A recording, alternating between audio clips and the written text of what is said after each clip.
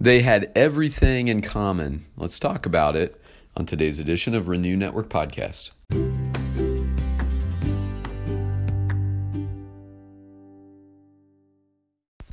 Good morning, my friends, and welcome to today's edition of Renew Network Podcast.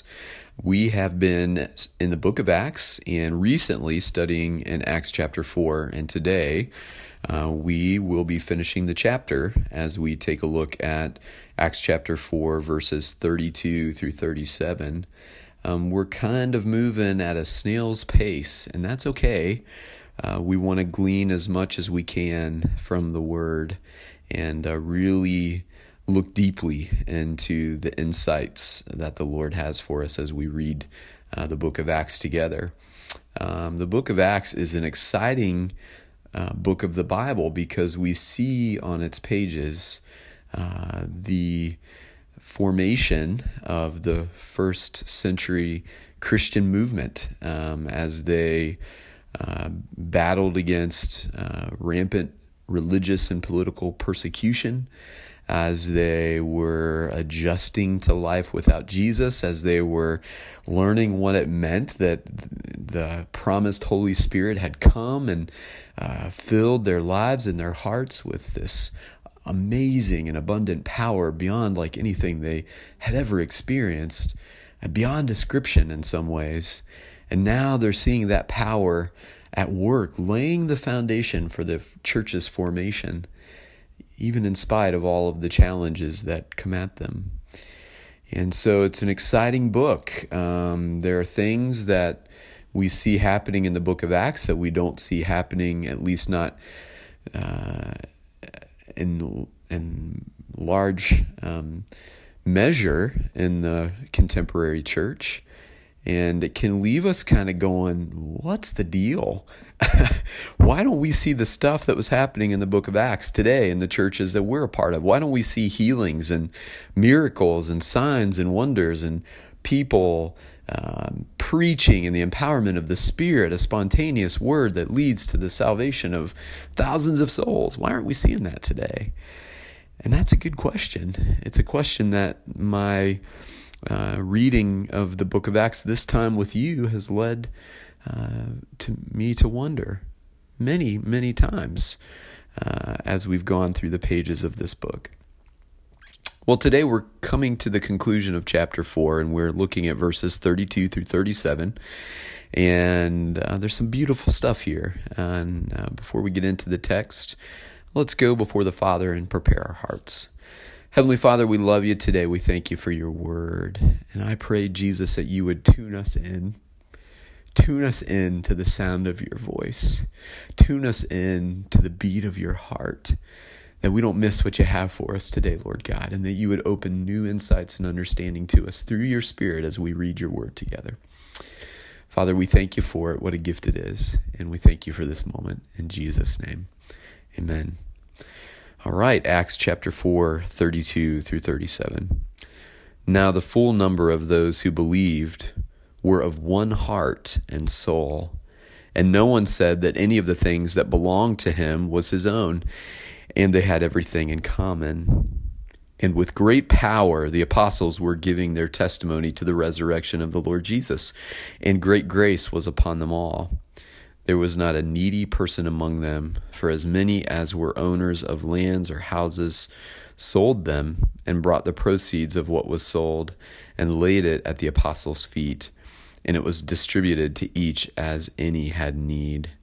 Thus Joseph, who was also called by the apostles Barnabas, which means son of encouragement, a Levite, a native of Cyprus, sold a field that belonged to him and brought the money and laid it at the apostles' feet.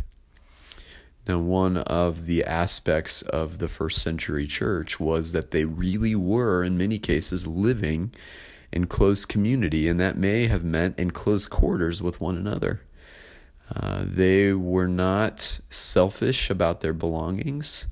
People weren't concerned about their personal possessions or their personal wealth. They were so sold out to the kingdom of God in Christ. They were so sold out to the mission of Christ that it was their ambition to sell everything they had and devote their lives to the community of the believers and to the ministry of Christ in the world. And so with that mindset, we see, as Luke recounts here, that every one of the believers were of one heart and soul. There was a unity that went beyond description. There was a unity that was the very defining characteristic of their fellowship. And Luke tells us that no one said that any of the things that belonged to him was his own. They didn't see anything they owned as their sole possession. They saw the things that they owned and the things that God provided as something that could be shared among them for the greater good of the group. And Luke tells us they had everything in common. Now, that's an interesting phrase. They had everything in common. In my mind, that would lead me to conclude that they were living life together, possibly sharing their homes, that you would have believers that were living in the same house, living together in close community, cooking meals together, farming together, buying needed resources together, providing for the needs of those among them that were suffering or struggling. They had everything in common, and that is a sort of a kind of life that we are not so accustomed to. I think there are places in the world, cultures in the world, where that sort of lifestyle is more readily present today than it is in the United States or in the West. We have a very clear sense of our own belongings and our own possessions and our own homes. We have some real boundaries around those things in the present day that were not true of this time. And I think the thing that we must grapple with is the spirit behind the way that they lived. We may not be called to live in a communal setting with other Christians where we put all of our resources together and live a common life, but it's the spirit behind that, the willingness to say, Lord, I look at these things that you've blessed me with. I look at the wealth and the resources that you've provided me, and I realize, oh God, none of these things are mine because I didn't generate the capacity to do these things. You gifted these things to me. And so, Lord God, if these are gifts that I am tasked with stewarding for you, Lord, show me how to use these things for the purposes of your kingdom. Yes, some of these things have been provided for my family and for our ability to get by and to get along in life, but you've given me so much more than we need. Show me how to use out of the excess what resources you would have me commit to the purpose of your kingdom and to things that you're doing in the world. And I'll direct those resources there, Lord. I'll use those things for your purposes, and I will get involved also with my time in doing things for your sake in the world. Luke continues in verse 39, and with great power the apostles were giving their testimony to the resurrection of the Lord Jesus, and great grace was upon them all. They were operating, functioning in the gifts of the Spirit. They were functioning in the power of the Holy Spirit, alive within them and alive among them as they worshiped and met and gathered together. This was a powerful time in the first century church, and their testimony was being lifted up and lives were being changed at the hearing of it. I love what, and I apologize, that's verse 33. In verse 34, I love what Luke says, there was not a needy person among them, for as many as were owners of lands or houses sold them and brought the proceeds of what was sold. There was not a needy person among them.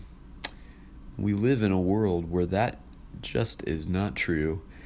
How often we watch the news and it seems like the aggregation of the greatest wealth is going to the fewest people, and the aggregation of the greatest alacrity is going to the greatest number of people, and the middle seems to be dwindling.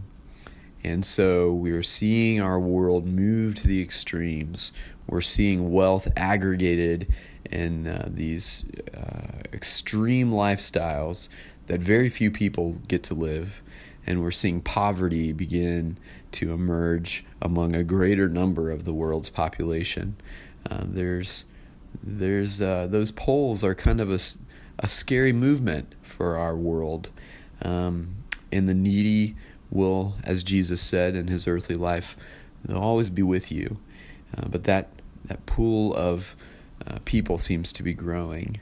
But in this time, among this community, there wasn't a needy person.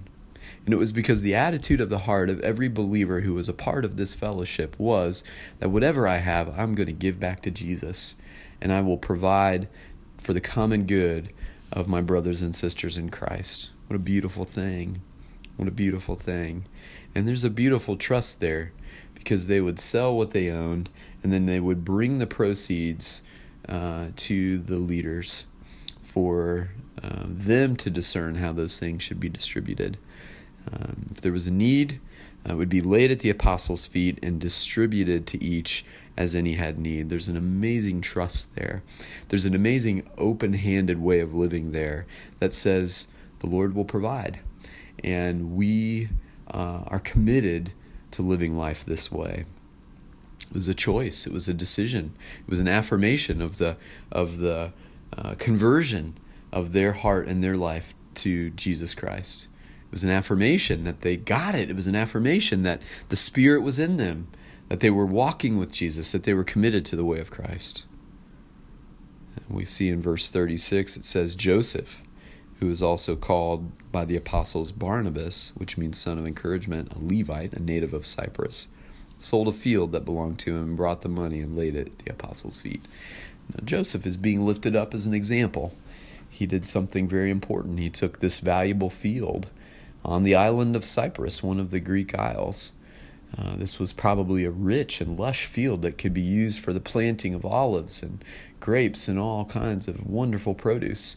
And yet, instead of viewing the field as an avenue for continued revenue for himself, he sold it so that the community of the faithful ones that he was a part of could benefit from the sale of that field. Luke elevates him and lifts him up as an example, and an example of the very kind of thing that he's been describing in this passage, of the very heart that was present among the believers at this time. I wish we saw that heart present among the church today in our fellowship of believers. Sometimes I'm guilty of being not just discerning and cautious, but a little bit selfish with my resources, and maybe you're guilty of the same. I pray daily that the Lord would give me a heart like his, a heart of generosity, a heart that longs to give and bless others. And I am not perfect at it, and I suppose none of us are. But let's make that our prayer, that we would be moved in our spirit by the Spirit of God to live truly generous, truly open-handed lives. All right, my friends, thanks for taking time out of your day to study. And I pray that this has been a fruitful time for you, and that the Lord will continue to speak to your hearts through his word today. God bless.